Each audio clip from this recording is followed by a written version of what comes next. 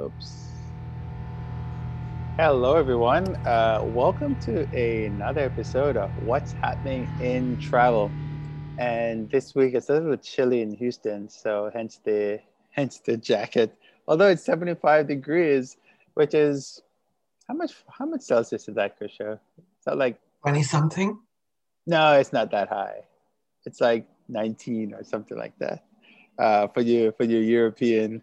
Let me look that up real quick. 75 F to C. I think it's like 19, isn't it? Oh, really? I can't even type properly. 24. Is that what it is? Yep. That seems hot. I thought it was, yeah, okay, all right. Yeah, that's hot. So, yeah, Europeans I would be wish we like, would all get one. it's interesting, right? Or you'd be like Canada and just use whatever you want whenever it's convenient for you. But we're digressing already. Krisha, what background do you have today? This is a Cargo Lux 748 freighter, Mm-hmm. which has particularly well done mask paint job on its nose. So Very cool. That actually looks like it was I taken think by, Garuda Indonesia has another good set. I couldn't yeah, find a yeah, picture. yeah. We've used that one, the Garuda one before, Right. But but there's that's some the new only ones because picture they that I've brought out seen. four total new designs that look really very nice, I Oh think. wow, okay. Because it was A330-900, I think that they had it Yeah, on, right? yeah. Yeah. And they've also done it on the other 330s. Oh, okay. And then mine has I have it's let me go to this side. It's a picture of the San Jacinto Monument, but it's a view from the monument of Battleship Texas, which I actually think is no longer there. So in Houston now, we have the San Jacinto Monument, which marked the spot where they had was it the Mexican-American War? I think it was there. And from the top of the monument, it's really huge. You can see it from I-10. And you can also see the city of Houston when you go up to the top of it. And it's showing Battleship Texas, but I think Battleship Texas had been removed, Being repaired, I believe. yeah, to be repaired. So if you go down to the ship channel, you won't be able to see I that. think But it's a little like the Washington Monument. it I is, think it's huge. But if you have nothing like to an do when you come obelisk. to Houston, head down there and check that out. The cool thing is that you can see these ships when they come through the ship channel, which is very cool. Have you ever made it down there, Kusha? Mm, not I would like to go in more and see it in more detail. Yeah, it's Oh. worth going down and checking it out. All right, so let's begin. All right, so Airbus, I guess they're making some changes on the A320. I guess the passenger entry, which is the main door that you go in. What are they doing, Krisho? So I wanted to mention this because from the pictures I saw in Aviation Week, this looks like a really dramatic improvement to the entry area and central sections and rear sections of the Airbus 320 family. Now, I think Boeing did a good job with their, is it called the Sky interior, the new Mm-hmm. one, Yeah. where it looks so much more polished and refined than the previous version.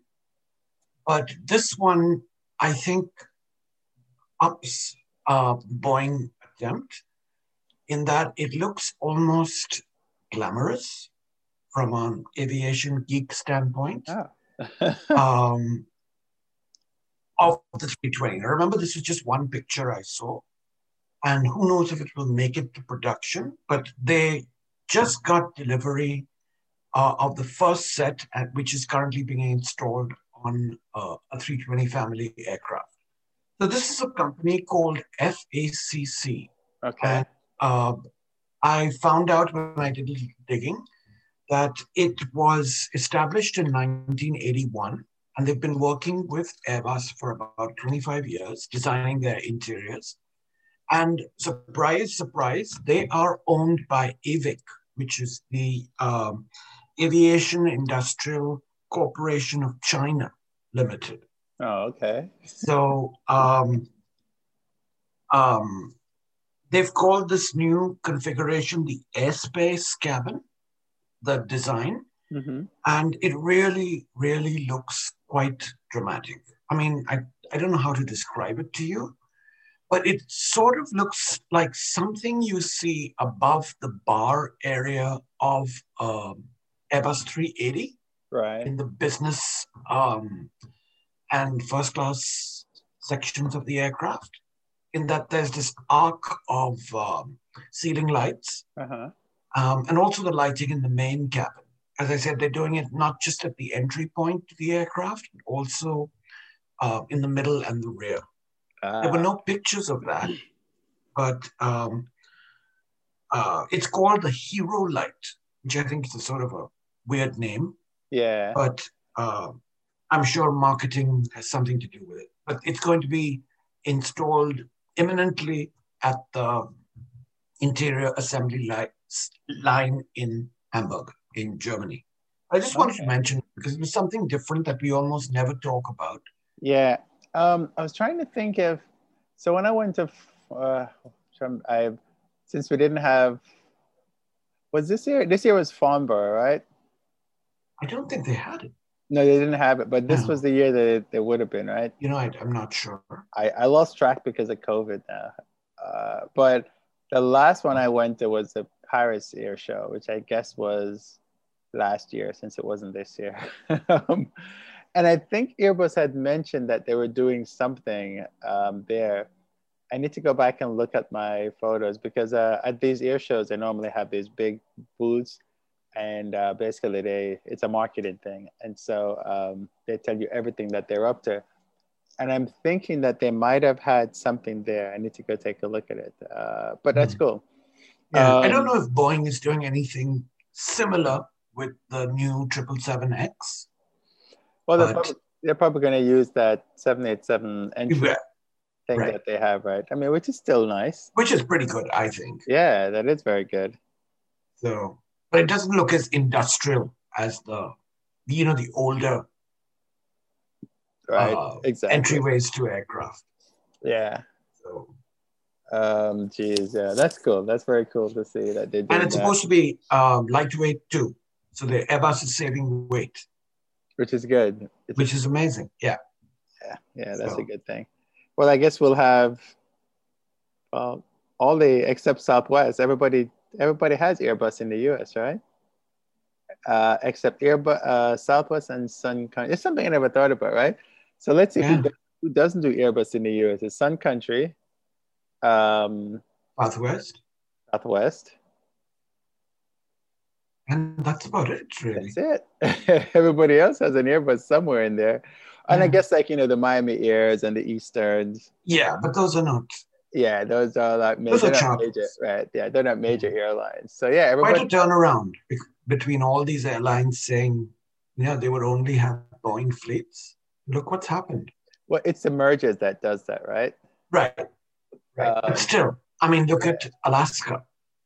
right, When right. they took over Virgin America, Mm-hmm. they're actually getting rid of their 320s that they got from Virgin America. So they will become an And all all, Boeing yeah, fleet. yeah, which may, but but think about it. They were in Seattle, right? I mean, Right. it would look kind of weird if they. Rubbing Boeing's nose in it. Oh yeah, exactly. Plus, they get a good deal for being an all Boeing Yep. fleet. So they can't get rid of those A320s fast enough. um, So, but maybe now they should park them, right? Since it's COVID time when they're parking planes. But I haven't heard them parking any of their planes. I'm assuming they so have. they have, yeah. No, I But think they did in Portland, in Oregon. oh, They did. okay. Yeah. So it's probably all the A320s, right? I'm not sure. Oh man. All So, right, good deal.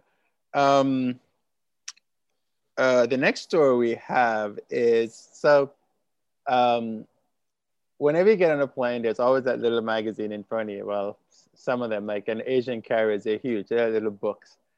And a lot of the airlines seem to be, well, you can also get them online, but Kush is going to tell us now what's going on and why does he think it's their dying breed?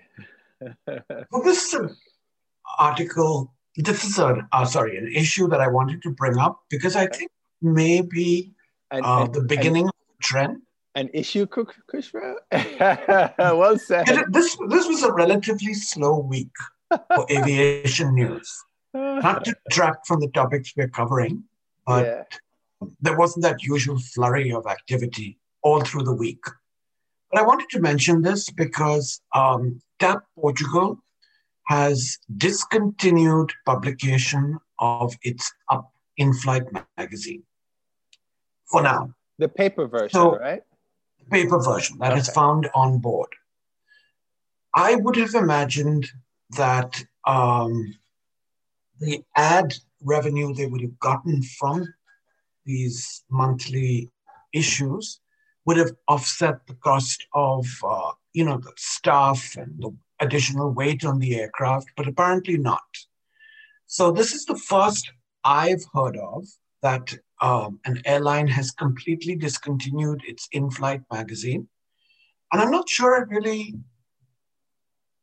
would agree to that because I think there's a lot of information in those magazines. Now, there is a possibility, of course, that it could come back in a different iteration based on customer complaints or whatever. But British Airways, for instance, has discontinued putting them on board because, as you said, if you fly Asian Airlines, they're like heavy books. Yeah, they're huge. But they are available online. Right. I think the BA one is called High Life, if I remember right. It is. And they actually have two. There's High Life, and then there's another magazine that they have. Yeah. A lot of carriers have two on board. Yeah. So this is the first that I've heard where they're going to completely discontinue it. Now, I don't know, again, if this is a trend that will continue, but it saves paper, it saves weight, but it also loses some ad revenue for the airline. Yeah, but I'm sure they've done the math on it. Yeah, and they have an online version. So is it completely gone, even the online version? Correct. There is no online version. Now, this is according to an article in Portugal News, which is a newspaper, which I would expect to be accurate. Yeah.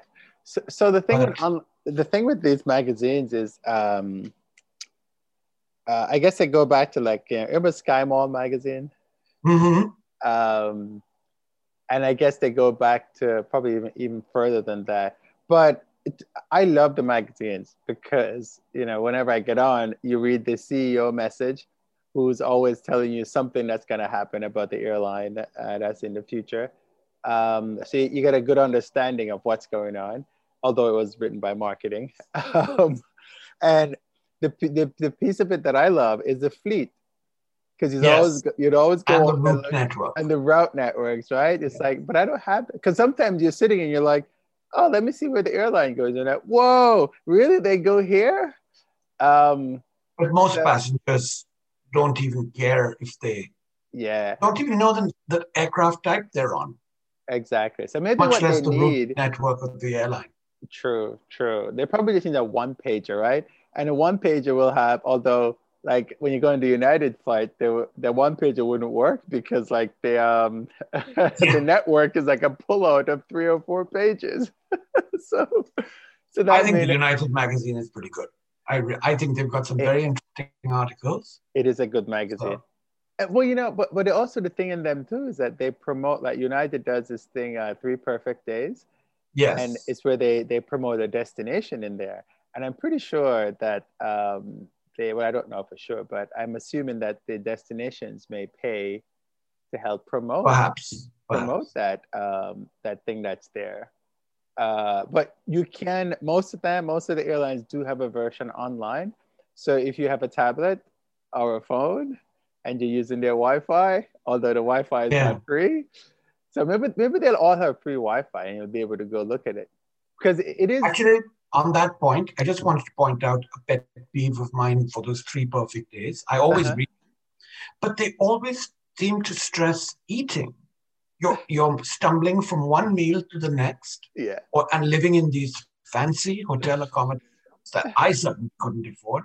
So I wish they would bring it down to more the average person's level. That I don't need to eat at the super expensive, trendy restaurant or stay in a fabulous hotel. Krishna, that's but So, they're not targeted at you and I. no, I know that. I am well aware. And I agree with you about those articles, because a lot of people go to different places for different things, and they'll always like, oh, today, as you wake up in the morning and you're gonna go here for breakfast, and then you're gonna go here and you're gonna go to the museum. I'm like, yeah, that's not my itinerary. I never do any of that. It's not even close. Not Yeah, even. Yeah. So it's but you know but what? they're still good though. I always read them. They are, And they make me hungry. yes. But see, a lot of people are planners, right? Like when people ask me for travel information, I was like, okay, so when I go to here, where can I stay? And they need a place to stay. Or they're like, what are the restaurants I can go to eat? And I'm like, so now whenever I travel, I have to think about restaurants because people want that. Yeah. You and I, we just go. We don't know where It's so subjective though. What type of food do you like? It is. But it's helpful, right? Because people want to know, I want to go out for a formal dinner. Where can I go and how is the wine? Or, how is the steak or stuff like that. But, you and I, we just go, we go to, we do street food. Turkish kebabs. Right? Or we go to the grocery store. That's right. But maybe we need to write the Kerwin Kusher itineraries. That might be helpful. But back to the magazines. I guess that's what we're talking about. Yeah, they are a dying breed, and it's because there's so much weight. And having worked on the ramp, they're a pain in the royal because you have think about the logistic nightmare, right? When the month ends, you want to make sure that when people get on the airplane on, say, the 1st of November, what do we know? November. So the 1st of December. Yeah. They have the right magazine. So what we'd have to do, and the magazines come from the hubs, so we'd have to make sure that we would ship a box or two or whatever, how many of the magazines you needed for the return flight. So going over to London, for example, November 30th, you would have the old magazines on because it's not December 1st yet. But when it's coming back on December 1st, you need to have the December 1st magazine. So the people there have to take out those magazines and they have to trash them or recycle them or whatever they do with it and put the other ones in. So it is kind of a nightmare. Although sometimes when you get in the plane, you'll end up seeing the magazines from the previous month, which is always my pet peeve. Yep. And the thing too is that what people do, which is a nasty thing, is they would, when they chew gum, they would tear a piece of paper out of the thing, and then they'd put their gum in. Some are good and they'd throw the gum away. Some would leave it in the seat back. And then the bad thing is you're reading the magazine, and you get to this page and you can't read the rest of the story because some idiot tore out a piece so they could put their gum in. So yes, it is a whole thing behind that. Well, thanks to COVID, they're cleaning everything, hopefully, so you won't see that kind of crap anymore. But you want to bet? Well, yeah, Jesus. But they're saving money, and I guess that's the important thing. And they figured out that the revenue that they get from it can't sustain it, I guess. So we'll see how many of them still keep them. But yeah, it is something that's happening in a lot of airlines. They're keeping the magazine, but they are cutting it from the airplane. All right. So this one is a little interesting. Wizz Air has some issues with the pitot tube, and Kush is going to explain what the pitot tube is, which you guys don't even care about. But if you've been watching the 787, the Boeing 737 MAX, you should know what a pitot tube is. But Kush is going to explain what's going on with Wizz Air and the pitot tube.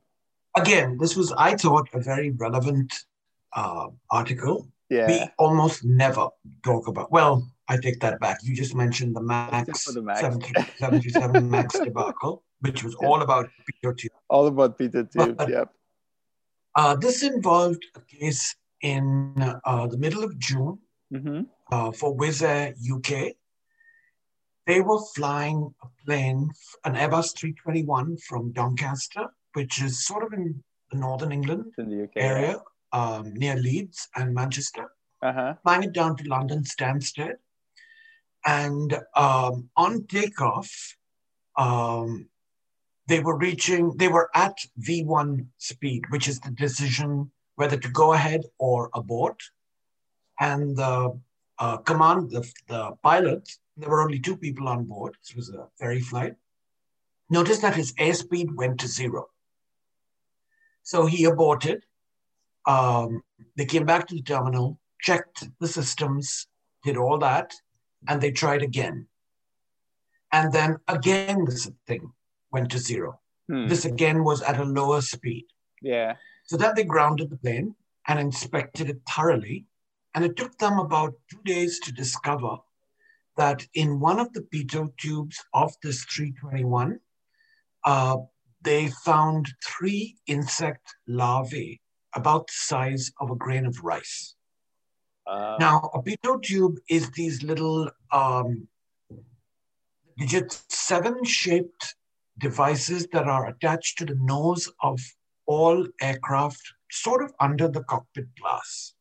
Yeah. There are typically... Or on the side of the plane. Yes. Yes. And then Wizz Air mentioned that this aircraft had been in storage for 12 weeks since March 25th.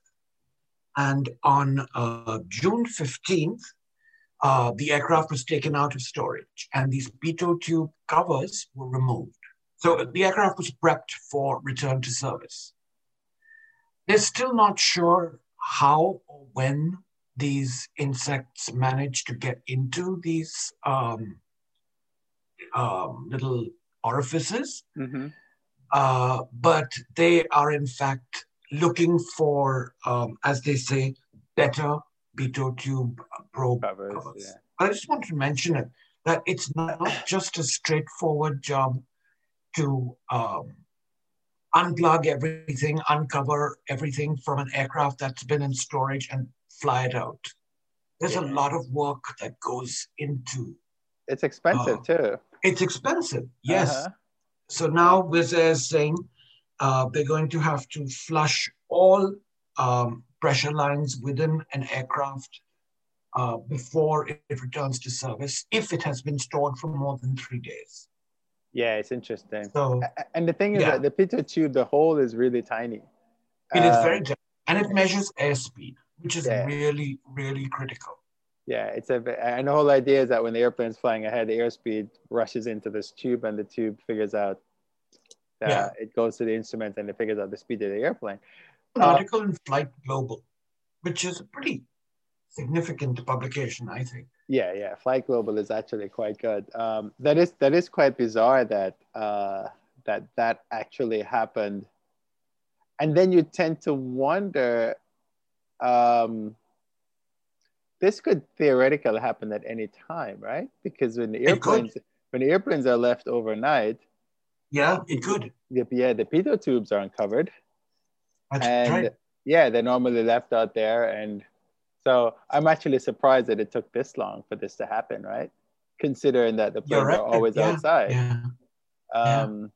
Maybe where they stored them probably have a propensity to have these things, or maybe it was already, that little thing was already inside the cover and they didn't see it because it's a really small, and when they covered it, it was like, oh, okay. Seems unlikely though. Yeah, but you know, when you think about it, you're like, why hasn't this happened before? Yeah. I mean, right? Mm-hmm. We've stored airplanes before, so or is it that they didn't do something? Did they miss a procedure that they should have done? That's interesting.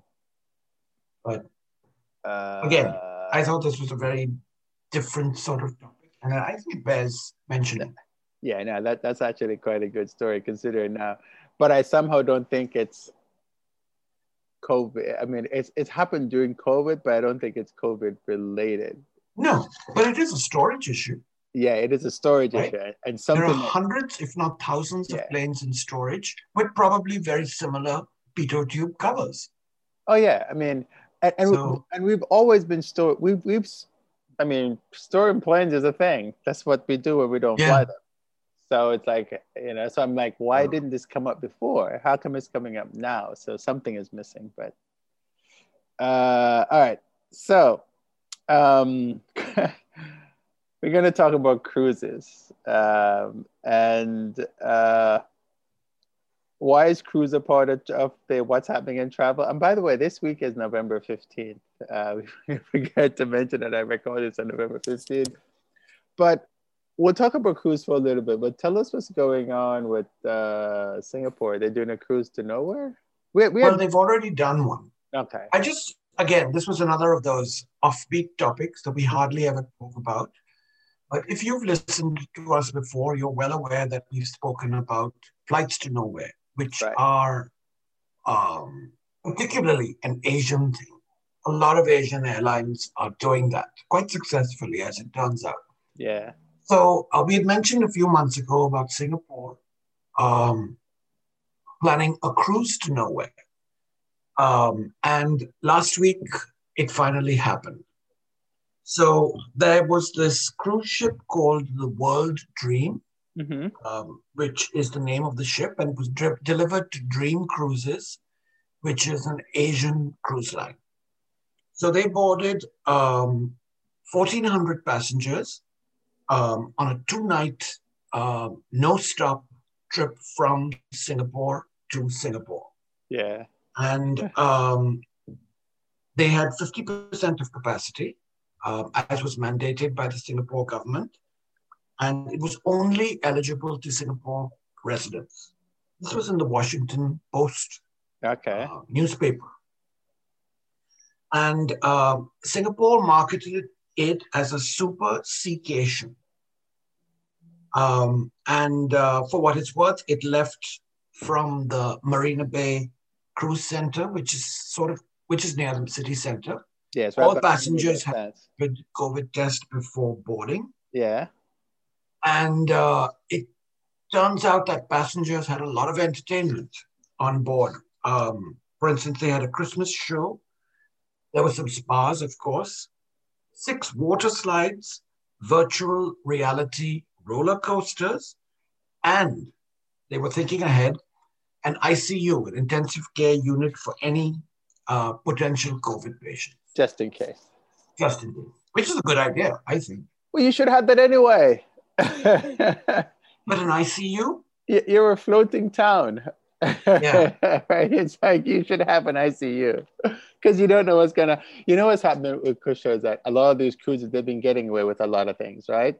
Yeah, but I wish they had mentioned is how they had reconfigured the eating buffet section, because I'm sure that is no longer a thing, right? As it used to be. There have to be some modifications. And maybe they just have dinners at different times. I assume that they would. I wish they had mentioned it, considering it's the Washington Post. But well, and on the contrary to that is the cruise ship that went from Barbados a few days ago. They had a positive COVID case, and then they had to return to port. Aren't they blocked? Aren't they quarantined in Barbados right now? They probably are. The initial story I read was just that, they found a case and they went back to port. Okay. I haven't seen an update or anything like that. But the thing is that my question to that was, do they have HEPA filters on board? And apparently they don't. I don't know if that's something you can install overnight or immediately.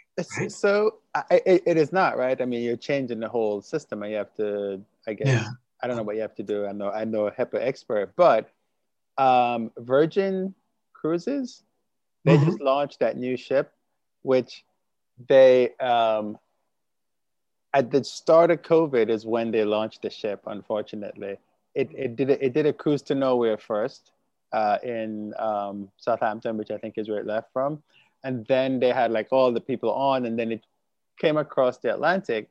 It was supposed to go to New York, but it couldn't because New York was having COVID issues. So it sailed straight to Florida. And then it's still sitting in Florida now, which is where it was going to do its December or winter thing. They are actually, apparently they were they'd already thought ahead and they were going to install HEPA filters anyway. So now they're doing it now. Okay, I didn't know there was such a thing as Virgin Cruises. Oh yeah, oh yeah, No, I know. yeah. They I have know their the trains, but oh yeah, the Virgin and the Cruises. airline, but not They have cruises. the first ship. I forgot what the name of the ship is. It's supposed to be like, and it does. It's adults only. Okay. So it's a huge thing, and right as COVID hit is when it got launched. Okay. So it's still sitting there. And I'll try to send you some links to it. So they're going to be doing the HEPA thing, Okay. which I guess all the cruise ships are going to have to do. But it still doesn't stop you from, I guess, contracting some from sitting at a table with someone. I don't know how they're doing it, or interacting with people at the pool, kind of thing. So I don't know how. I'd say that's outdoors because the eating area is generally enclosed. It's generally enclosed, right? Which is why the HEPA filters are going to help, right? But when you think about the whole HEPA thing, right? Like when you go to the grocery store, there's no HEPA filters at the grocery store, right? It's a much larger area, though. It is a much larger area. Thank God we haven't contracted something from the grocery store. But yeah, the whole thing is just crazy. Well, I'm glad it was successful, unlike the one in Barbados, which was actually a small vessel. It wasn't one of the big cruise ships. Well, it worked once, so you can rest assured they're going to do it again. Yes, they are. Yeah, which makes sense. Maybe these guys that did the Barbados trip need to figure out what they did right. All right. So we've talked about airlines. When we had Charles on, we were talking about middle seats and keeping middle seats blocked and all that. And there are some airlines in the US that are currently blocking the middle seat. Delta is like the biggest proponent, and I think they go until January. But Kusha's going to give us an update on that. So what's going on with the middle seat being blocked? So as you mentioned, Delta has been using this vacant middle seat plan of theirs, I think, to their advantage. Oh yeah, good marketing. Safety issue to enhance whatever social distancing you can do on an aircraft. So this week in Travel and Leisure magazine, I read that JetBlue is to begin phasing out this middle seat blocking that they've been doing, because it's no surprise that with the razor thin margins that airlines operate on, they cannot afford long term to keep seats empty. Right. On planes. They have to fill them as much as they can to make money. So currently they are filling their aircraft, this is JetBlue, to 70%. That expires on December 1st.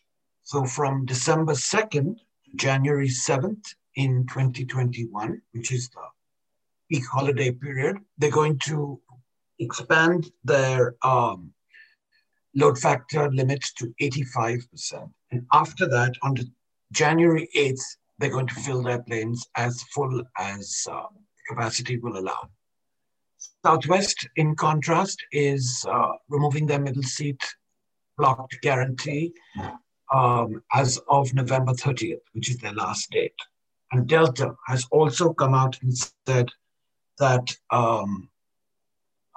in mid-January, actually, they're going to also remove that option from their service standards. Now, this makes sense because almost everyone has claimed, and this has been borne out by studies as well, that aircraft are probably the safest interior spaces that people can be in large part due to how quickly the air gets recirculated in the cabin, and thanks in large part to these HEPA filters that are already installed on all commercial aircraft. So in contrast, United and American got rid of this middle seat blocking policy ages ago. So, I mean, they claim that this is not something that is sustainable in the long term. And what I found was interesting, here's another thing about Gary Kelly, the CEO of Southwest. He said that Southwest Airlines lost about 20 million in revenue in September due to this policy. Now, I'm sure there's a lot of estimation for that. But I would really like to know his rationale for that determination. And he expected November to be between 40 and 60 million US dollars as the revenue loss for Southwest from blocking middle seats. Well, because November is just to finish my thought. November is when this huge holiday in the US, Thanksgiving, happens. Yeah, and flights are typically very, very crowded. This year, who knows? Yeah, but he's just looking at, somebody sent him the numbers that says if our bookings were normal, yeah, and you have to do normal, like, because what is normal? We don't know what normal is now, right? Then this is potentially how much we're losing. It also depends on the overbooking, and I'm sure a lot of the unconstrained demand for the flights. And yeah, now Southwest doesn't overbook, right? Or is it JetBlue? It's JetBlue that doesn't. JetBlue doesn't do it. Right. Southwest does. Yeah. Yeah. Whenever I see these numbers, I always have to step back and question them because, yeah, they probably needed to report that better than how it was reported. Yeah. But it's travel and leisure, so no serious aviation. Well, yeah, I mean, a lot of people, like even I did something on the overbooking because I know it's or the blocking because I know it's what people are looking for. One of the things, so I think the dates I have is like Southwest is November 30th. Yes. Yeah, JetBlue is December 1. Alaska is January 6th. Actually, JetBlue is January 8th because December 2 is when they start raising their load factor limit to 85%. Well, right. They said they're going to try and place families or passengers who travel together in those middle seats. Yeah, minimize. That means that they're not doing it because on their thing, it says December 1. They'll keep doing it until December 1. And when I asked them on Twitter, because I did this article back in October 25th. And when I went back and asked them, they wouldn't, if you look at the video, the CEO, the Delta CEO says, we're blocking the middle seat. The JetBlue CEO, she said, we're gonna be doing our best to accommodate our customers. What does that mean? And when I asked the Twitter people there, they said the same thing. So at least their message is consistent. So it's like, whatever. It means you're not blocking the middle seat anymore. And then Alaska said they were January 6th. Delta is also January 6th. And Hawaiian, they have no reported date. Because everyone forgets about Hawaiian, right? That's right. Yeah. It is a U.S. airline. And they didn't have any. Yeah, they didn't have any reported dates. So that's what I had on those. I mean, I get the no blocking thing, and I get all the stats. And even Bastian has come on and he said, there has been no reporting thing, right? Yeah, but then when you talk about the numbers like that, I read this somewhere too in one of my news groups. They're like, well, but you're not testing everybody who gets on the plane and everybody who gets off the plane. So if you're not testing everybody who gets on, everybody who gets off, then the numbers that you're saying that nobody has gotten sick with COVID on a plane is not valid because you're not testing everyone. And you don't know if somebody was sick before they get on or sick after they get off. So that's my take on whatever. That's a very slippery slope, though, because one day you could test negative and that same evening. Right. Exactly. Exactly. Could test positive. So. And what I think is when the U.S. airlines say that, it makes people still don't want to fly on planes. So they should just stop talking about that report because it's not helping. People are still scared, and you need to try to overcome that fear. Not tell them the plane is clean, not tell them that they won't get sick on the plane, because it's not just getting on a plane. Makes it. And the airlines can only do so much. Yes, Uh, but so what they need to do now is to convince like the airports to come out and help them. yeah. And a lot of it is individual responsibility It is all the of the car rental passengers. people and just basically everything that surrounds the transportation of Yeah. passenger. Everybody needs to come out and say something because people are so scared, and it doesn't help that the numbers are going up worldwide.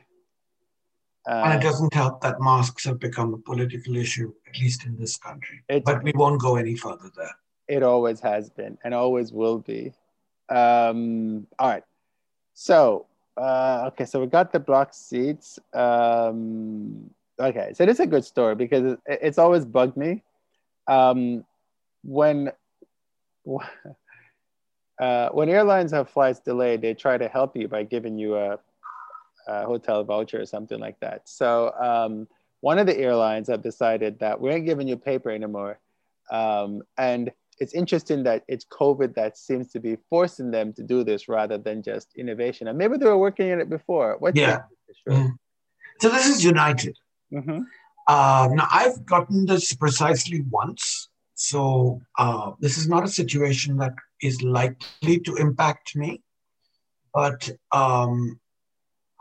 I think it's a good idea. So if your flight is delayed or canceled due to an operational issue, that is, the airline is responsible for the delay and or cancellation, um, they will put you up at a hotel overnight if need be and give you meal vouchers.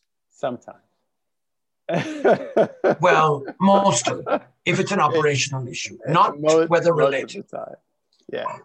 not weather. There is a disclaimer. It's most of the times, and not airlines do it. All airlines do it. The good ones do. Right, right.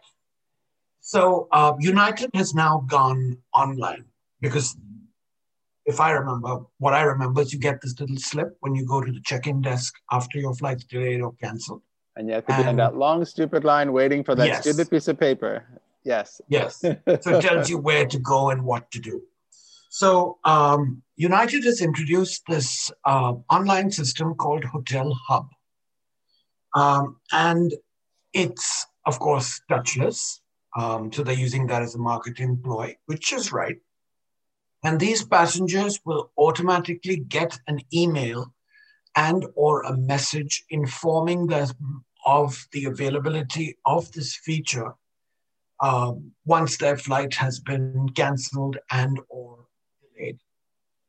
Um, this mostly applies to late evening night departures when there's no other option and they have to put up these passengers at hotels. So they're going to get this online. It's a hyperlink that they can click and book their hotel for by themselves and also get meal vouchers. So meal vouchers are not going to be given to anyone who does not have hotel accommodation provided to them by the airline. Um, they're only going to roll this out initially at the 7 United hubs in the mainland US and an additional 46 airports worldwide or US wide. I'm not sure, they didn't mention, are going to come online next year. This was infrequent business traveler, and I think this is a big deal for a lot of passengers. Well, yeah. So I'm sure this is the beginning uh, of the end for these little paper slips for hotel accommodations. And I think this is the right move in the right direction. Yeah, the paper slips was it was just such a stupid idea. Yeah, to And stand in that line only to get yeah. this thing. And it's kind of stupid how they did. It's like, why don't you just hand them out to all the people who are standing here needs a hotel voucher. Just give it to them and have them go do it. But they're always worried about breakage and the people cheating and all that. And it's like, yeah, but I've been in a line for 3 hours and I'm just waiting to get a hotel voucher. So I'm glad that they're actually doing something So about it.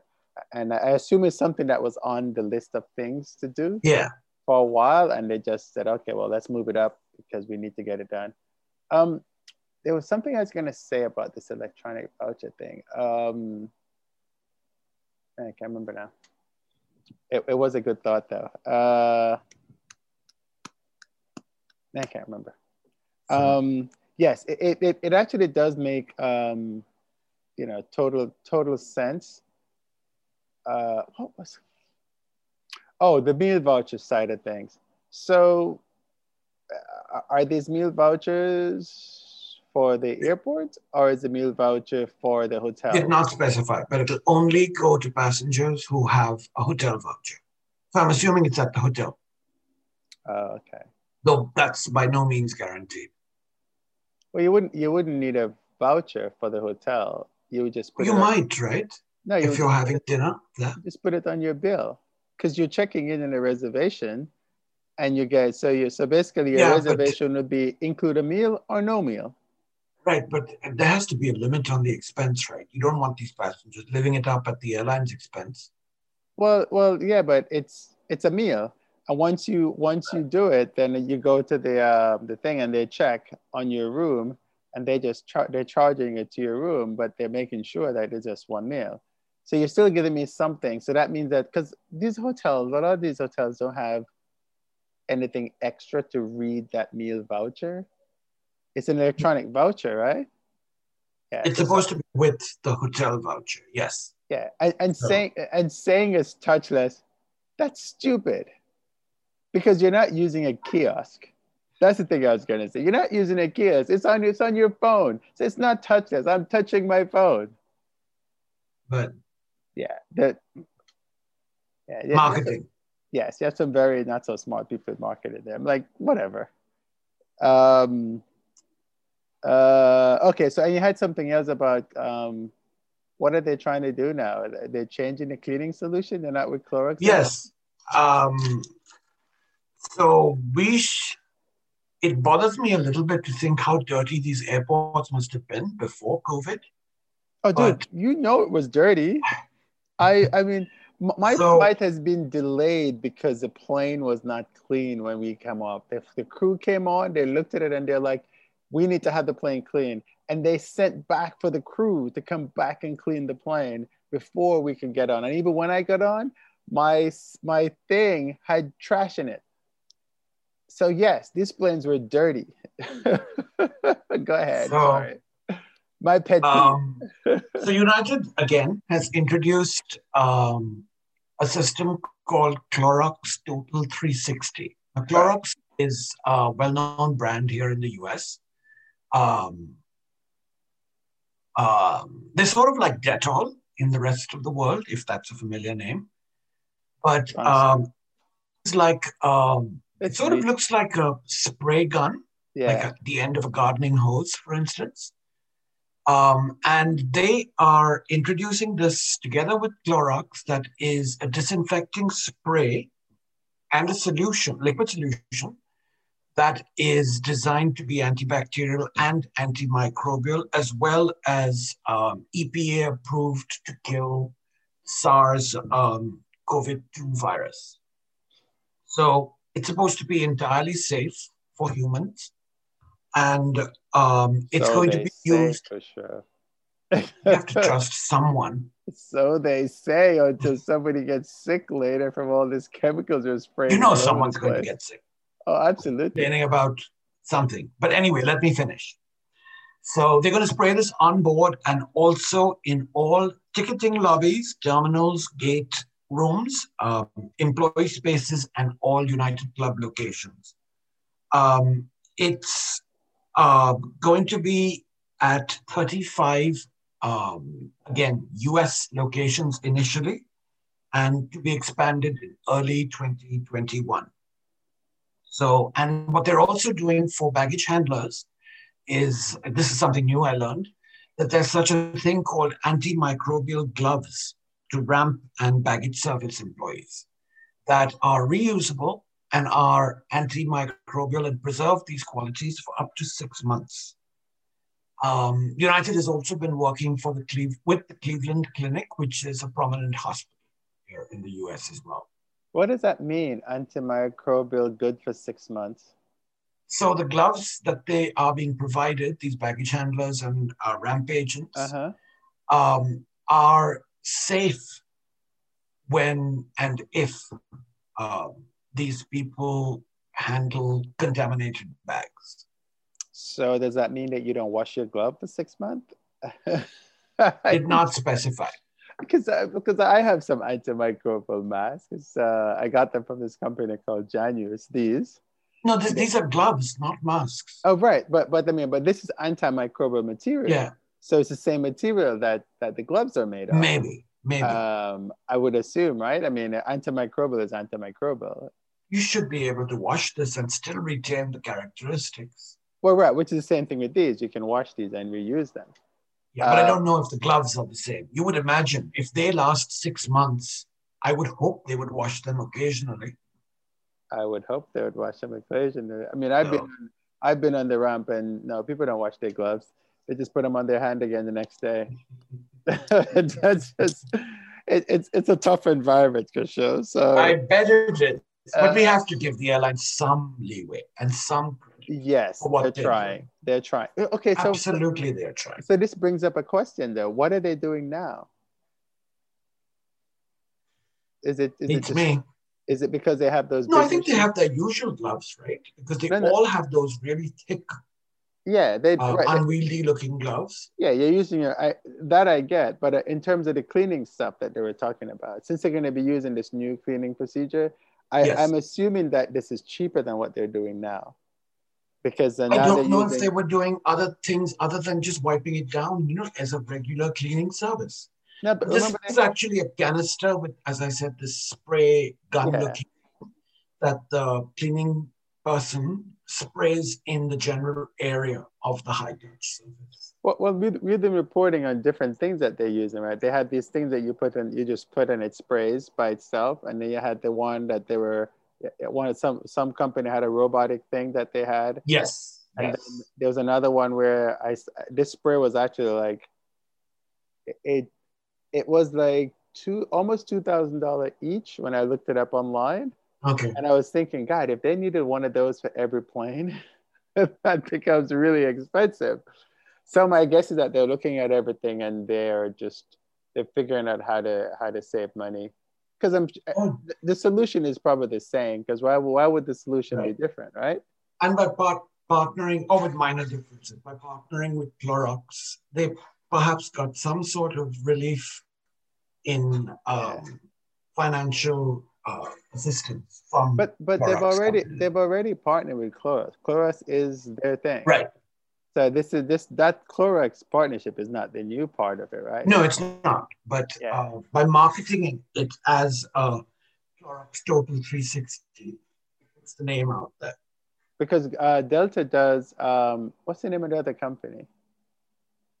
I know what you mean. Purell. I think Delta partners with Purell. Because they have those dispensers on board.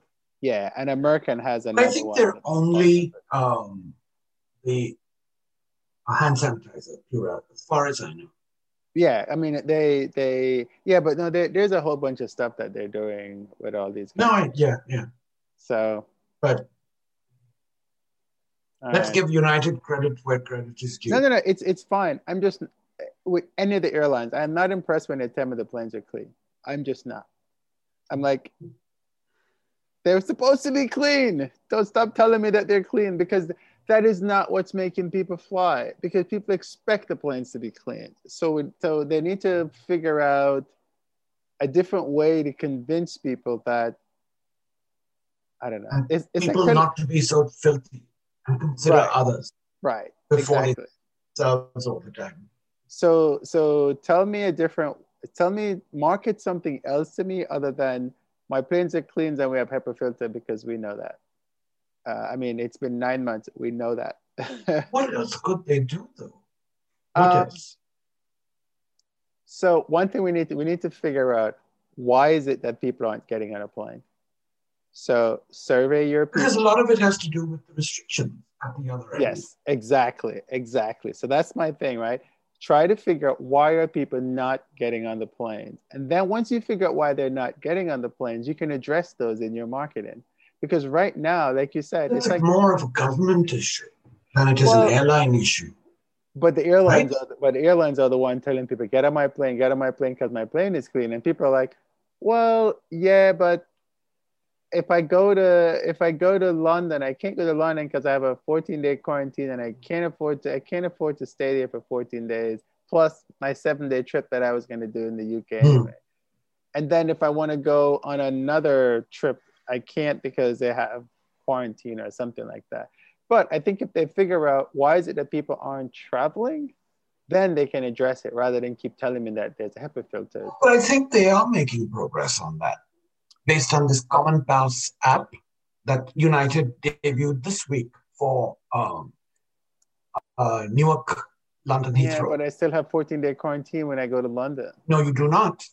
No, Not I with can this. go Not with if this test. This fine, Common Pass app. they're on lockdown, so I can't go anywhere until December 3rd. That's not United's fault, right? But see, this is what I'm saying, right? Yeah, you're right. You're right. It's not the airline's fault. No. So I can fly, I can get to London, but then when I get there, I can't go anywhere because they're locked down, and that's why I'm not going. And why are we having so much trouble here in Europe and North America when the rest of the world, in China, in Southeast Asia, in Africa, they seem to be, I don't want to say okay, but they seem to be in a much, much better situation than we are. Well, it may just be media, right? That we don't know what's going on in those countries. True. Or because we don't know, right? I mean, we don't see what's going on. You don't see the level of deaths and infections. Right. We don't hear about them anyway. We do not see that. And even like South America, like Brazil had a spike. Right. But all of a sudden we don't. Brazil is still in trouble. It's still right, but we don't hear anything about it anymore. Yeah. Right? And there are planes going to Brazil every day. Mm-hmm. I'm in Houston every day.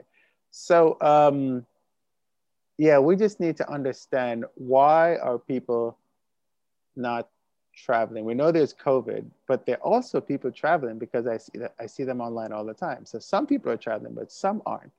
And so we need to figure out why are some people traveling and why aren't some not, and who are traveling? Because I think what happens, a lot of people I see online, they're young people in their 20s. The older people that I have on my list, they're like, I'm not traveling. And their reason for not traveling is that they don't feel it's safe to travel. And travel is not just getting on a plane because they're airline people and they know what it is to get on a plane, but it's the getting to the airport, getting off the plane, doing stuff after. I think that's what the issue is. So I hope that they'll address that because then we can get people on the plane. Speaking of people not being on the plane, it's causing, as you know, a bunch of airlines that are going out of business or ceasing operations. How are we doing on time, by the way? Sorry to interrupt. I haven't even been counting. We're probably at about an hour now, but we only have 4 more stories to go, so we can just finish them up. Okay. I've been rambling again. So there's some airlines in the US that you never hear about, and one of them is Raven Alaska. It's a small operation up in Alaska. What's going on with them, Kishore? So this is an airline that I've known for ages. Mm-hmm. Then I'm unusual. And they have a really essential air service in Alaska that is largely remote. So they have been providing literally life-supporting air service between bigger cities in Alaska, like Anchorage, for instance, and smaller outlying posts. Right. And one of those airlines was called Raven. It used to be Raven Air Alaska. Mm-hmm. Now it's just called Raven Alaska. So they restarted operations in early November with charter flights between Anchorage and a little town called Dutch Harbor in the Aleutian Islands. Ah, cool. Southwest. Yeah. Alaska, and very remote, using a Dash 8 aircraft. Now, a little bit of background. They used to serve 100 destinations in Alaska and employed about 1,300 people, but they declared bankruptcy in April 5th, 2020. So what this was really an essential service, and local governments in at least northern Alaska offered to take control of the airline and essentially subsidize it into providing continued air service. But the government of Alaska, state government of Alaska, declared it to be improper. Long story short, they went out of business and ceased operations. They used to operate with Twin Otters, by the way, VHC 7, was it Twin Otter? No, 6. But anyway, I'm digressing. Um, the assets and the operating certificate of Raven, Alaska, was sold to a company called Float Shuttle. Now, this is a Southern California-based outfit that plans to offer flights to Los Angeles area destinations and market to what they call super commuters with a one-way commute of, I believe it was 50 miles or 90 minutes. Long story short, they've got the loans they needed. They're currently seeking approval for commercial service. But they have, Raven Air Alaska now has the authority to operate 4 charters a week from Anchorage to certain Alaskan outposts. Some of them that they mentioned were Homer, Valdez, Sandpoint, and Kenai, which are all south and southwest of Anchorage and in fairly remote areas of the country, not of the state, rather. So far, they haven't mentioned anything about northern Alaska, but I'm sure once they get their air operator certificate back and their licensing to start commercial service, that will continue. But I just wanted to mention this because really they provide essential service to a lot of Alaska. Your mic is off, by the way. Sorry, I had paused it because we're outside and we're quite far from the highway. But whenever the wind blows, you can hear the cars. They sound like they're like in my backyard. It's quite funny.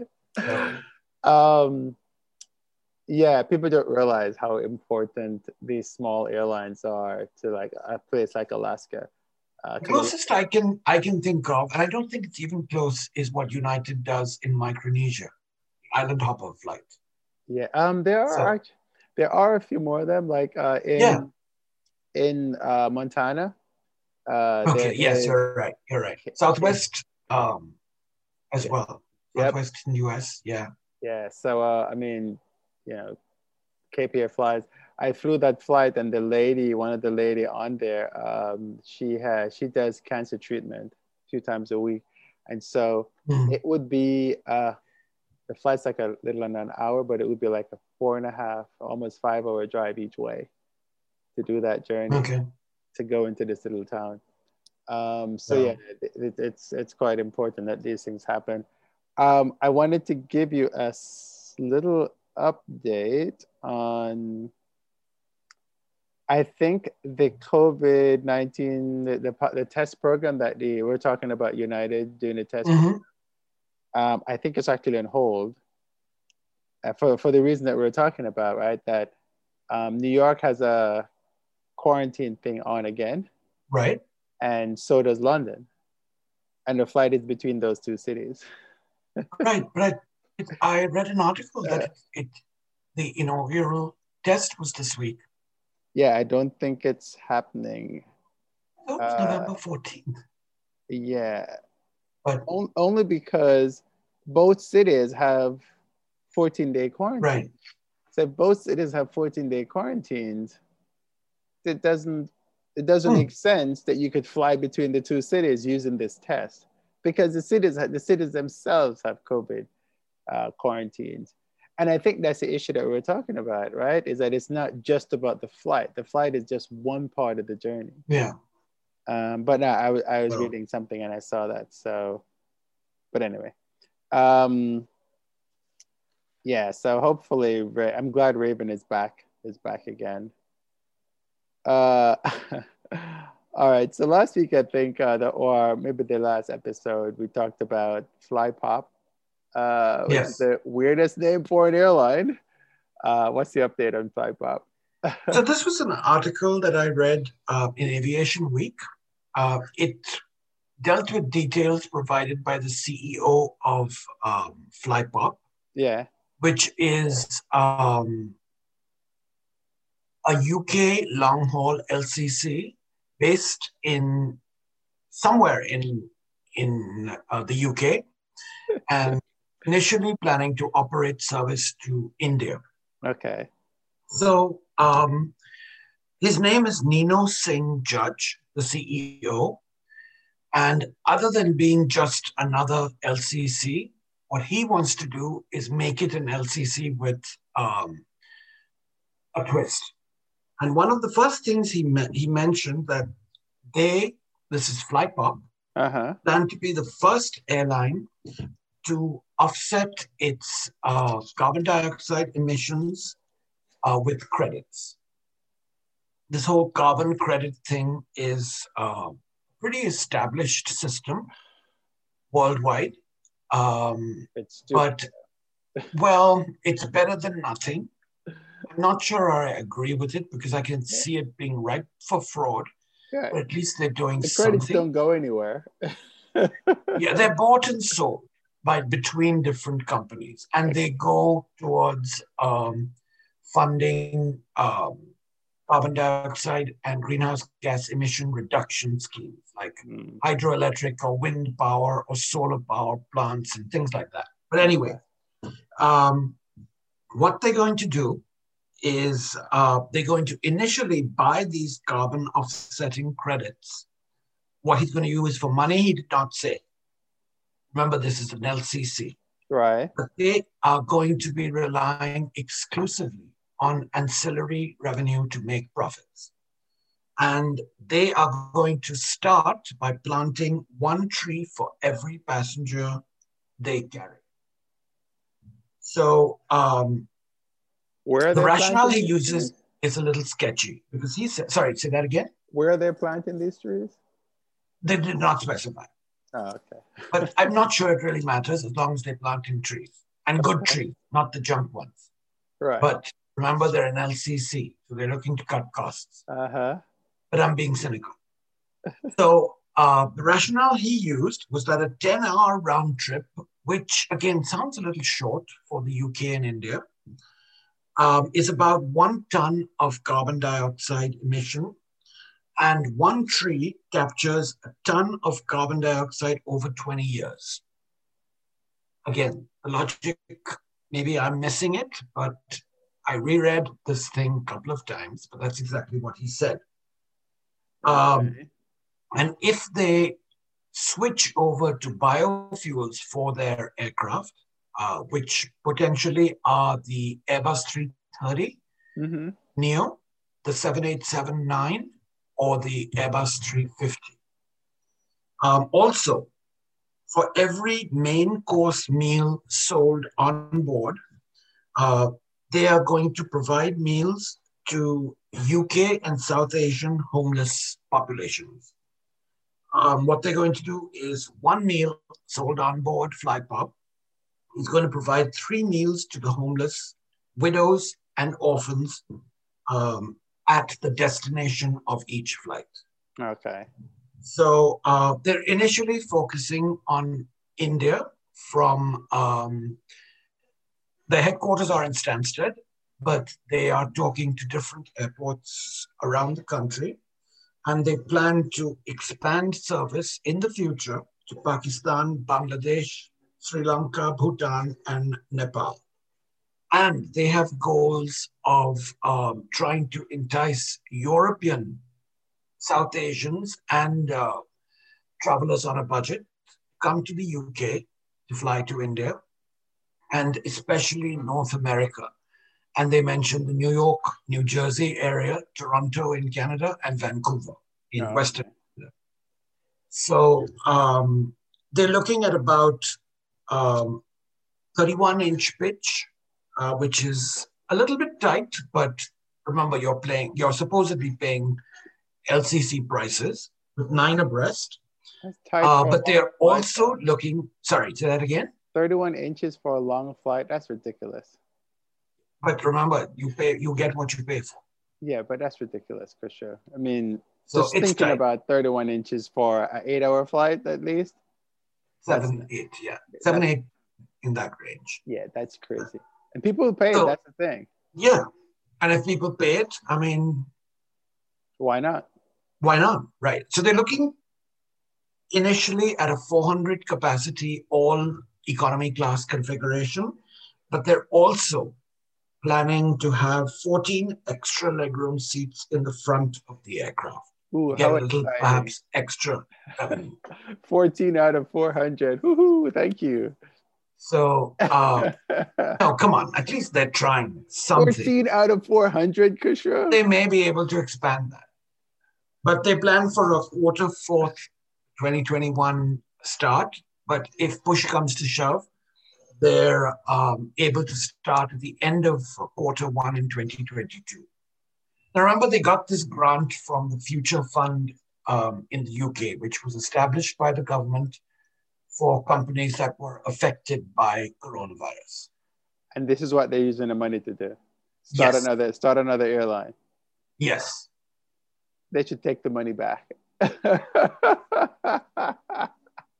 So there is a huge market for sure. Now, whether they have a first flight at all, another matter. What is the average height of their target customers? Not very tall. Then I'm not sure you could really classify it's their all passengers to that height. But you know, it's hold on a sec.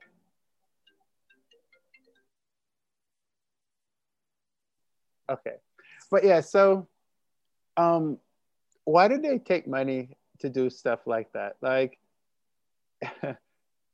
31 inches is very narrow, is very small, right? And the problem is that so people are not going to complain about it. They'll just buy the tickets anyway. But then after they get on it, they'll come back and they'll start complaining at how they can't fit on the plane. And so I don't get why these guys keep doing this thing, and and saying, oh, you have 14 seats, 14 out of 400. Well, it will be less, not marginally. Yeah, and what are they? Is it a triple? Just to compare, Ryanair in Europe has 30 inches. Yeah, you get a whopping 1 extra inch. I can't fit in a Ryanair in the Ryanair planes unless I encroach on the person next to me. Thankfully, the flights I've been on, actually I had a middle seat once, and it's weird. So what I have to do is if I stretch my feet out, I can sit there. But the Ryanair flights are like an hour and a half or so. Right. This is 8 hours. Yeah. And I don't know if these seats will recline also. Probably not. They never specified that. Those special seats that don't recline, that they recline. Right. And they're cheaper and lighter. Yeah, like the Ryanair ones, they don't recline. Right. What kind of plane are they using at 400 seats? A 330 Neo or a 789 or a 350. Such a shame. You're using such a really nice plane and you're just crapping up the interior. I mean, you're already saving money because you're not going to have any entertainment on it. So they never specified that. And I think the editor of Aviation Week should have actually asked about that. Yeah, because entertainment on a 7 to 8 hour flight is pretty important, I would imagine. Yeah, but you know what? But remember, they're a year away from start of service. Yeah, so they probably have Wi-Fi on board available for sale. Yeah. And things like that. I'm sure they haven't omitted that. I don't know. I just wish these airlines would just stop giving me less room on the plane, because that's the number one thing that the passengers don't like. And think of a better name. Yeah, and think of a better name. I mean, Fly Pop, it sounds like K-pop. They won't be flying to South Korea anytime soon. All right. So let's talk about planes that they're getting rid of. So we know that a lot of airlines are parking the A380s, and Emirates is the biggest customer of the A380, Yes. right? I think they have about 112, 115 of them. It's always fun going to Dubai and just seeing like a whole line of A380s, and they're all heading across the Atlantic to here. Um, so what are they doing So with this those was news A380s? to me, and that's Yeah. why I've mentioned it here. Is Uh-huh. that last week we had talked about High Fly, which is a Portuguese charter airline that had taken ownership of an ex-Singapore Airlines A380 Yeah. and converted it to a cargo configuration by removing all the seats and using it for medical um, cargo flights. Well, Okay. apparently that didn't work out too well for them, and High Fly is retiring the aircraft and sending it back to its lessors. Oh, Emirates Sky Cargo, by contrast, has actually used one of its passenger A380s, and what they specified is they've optimized the cargo carrying capacity to 50 tons. This is an A380 in passenger configuration for Emirates. 50-ton cargo capacity in its belly, the okay. two lower belly cargo compartments, which is about 110,000 pounds or about 50,000 kilos. And this week, actually this past week, it had its first flight from Seoul in Korea to Amsterdam via Dubai. So this follows a lot of airlines like American and United and Air Canada that have converted their passenger aircraft to carry cargo. What Emirates is also looking at doing with this and possibly other A380s is to use the seats to carry additional cargo, Oh, like for okay. instance PPE. Yeah. So Yeah. enhance the cargo carrying capacity of this aircraft because you cannot really load um, typical pallets on the main deck and especially not the upper deck of the 380 All right. So because you have to find a way to get it in and the floor is not um, suitable for that level yeah, of concentrated weight. makes sense. So I just, as a comparison, this Emirates A380 cargo version carries 50 tons, but 777F, which is the 200LR from Boeing, carries 103 tons, which is Funny. about 102,000 kilograms or 225-ish thousand pounds. Yeah. And a 777-300ER, which is the other aircraft in Emirates' fleet, Mm-hmm. carries in its belly 23 tons or 46,000 pounds or 21,000 kilograms. So it's about double, this 380 is about double the cargo carrying capacity of a 777-300ER aircraft. And that's without Passengers. without outfitting it as a cargo plane. Correct.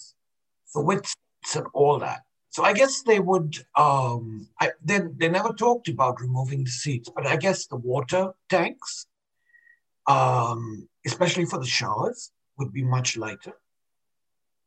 Interesting. And I guess no food, so the beverage and food carts, that's minor. So basically, as long as you can carry the same maximum takeoff weight of the plane and strap it down, then you're fine. Yes, yes. Okay, fair enough. Okay, So and that's what they're going to do then. they did that this week. I wonder how From many of them are Seoul going to Amsterdam. Yeah. Medical. All right, it makes sense. I mean, Yeah. as long as the airplane is flying, because the thing is that if you add more weight, the landing gear wouldn't be able to take it. Right. Well, you're asking. And that was one of the criticisms of the 380 is that it couldn't really take a lot of baggage in addition to what passengers bring on board But as it's check-in luggage. but it's so big. Right. That's But they quite. point to the 777-300ER, which also has a lot of cargo carrying capacity in addition to passengers checked-in luggage. So But Boeing was the thinking shape about of it. the aircraft has a lot to do with it. Yeah, yeah. So So Boeing thought about it, but Airbus didn't. Well, you know what they remember, they expected were it. going to produce a 380 cargo for FedEx and UPS, Yeah, and they abandoned it. well, we now we know why. Yeah. All right, our last story. Let's see. Did we have anything else? Yeah, we had the story about Qantas Oh, yes. eliminating humans. I don't like Yes. these stories, Kush. I don't like when we eliminate humans. So tell me This is, what are they doing? again, maybe the beginning of a trend, but no surprise and no secret that Qantas is in difficult financial straits. Yeah, all the airlines are, right? Right, all of them. This was in the Sydney Morning Herald newspaper. And what they announced as part of their cost cutting initiatives is they are going to shutter all airport service desks and force customers into self service kiosks or online or through a call center. Hmm. So, what they're going to do is permanently close all customer service and sales desk at all Qantas airports and lounges, leaving passengers the ability to uh, purchase a ticket or deal with customer service on their own through these three different methods. How exciting. And they're starting this in the first half of 2021. Uh, as I said, it's part of their COVID cost cutting. And as they say, reflecting how people wanted to travel. That is not true. That's I'm just not sure I marketing. totally agree with that. That's marketing. Yeah, People but want people. they're saying this will affect about 100 staff who will have to be let go. Uh-huh. So there will no longer be any staffed location at the airport or in a lounge where you can buy a ticket or adjust your schedule.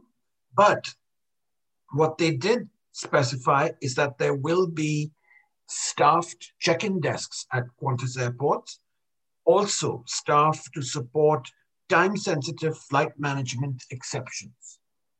Now, what exactly that means, they did not uh, detail. Um, So Qantas started out with 29,000 employees. They've cut 6,000 and an additional 2,400 with outsourcing, for instance, their ground handling services. okay. So if I understand it correctly, they're taking away the people they were that were selling tickets at the airport. Correct. Is that the only one? No, customer service as well. Okay. But that just means, but they say that people are checking. At check-in, correct. So it just And means, as they say, others to support time-sensitive flight management and exception. well, right. So that's like the non-rep desk. If you ever Maybe. go to Sydney, they'll have that desk where Yeah. they do all the exceptions, unaccompanied minors, Right. groups, and stuff like that. But that's across a lot of airlines, right? Good British Airways. Yeah, so they'll still have that. So all will happen is that you're just going to go ask those people your questions. So you're just moving, you're taking the questions away from one area, and because people, if I have a question and I know that the kiosk can't help me, I'm going to come to you, Kushra, because you're the only person that can help me. I know the kiosk can't work because I've done it before and the kiosk doesn't work. Well, I think this is the beginning of a trend. It's a bad trend. Yeah, maybe. It's a horrible trend. And So it's a trend that was not working before and before COVID, because people just wanted, because you go to the airport and all you have is like one agent. It's like I'll give. Have you been to Costco recently? Hmm. And you see that they have the self services back. Yes, it was And always, as far as no, I know. no. They took them away.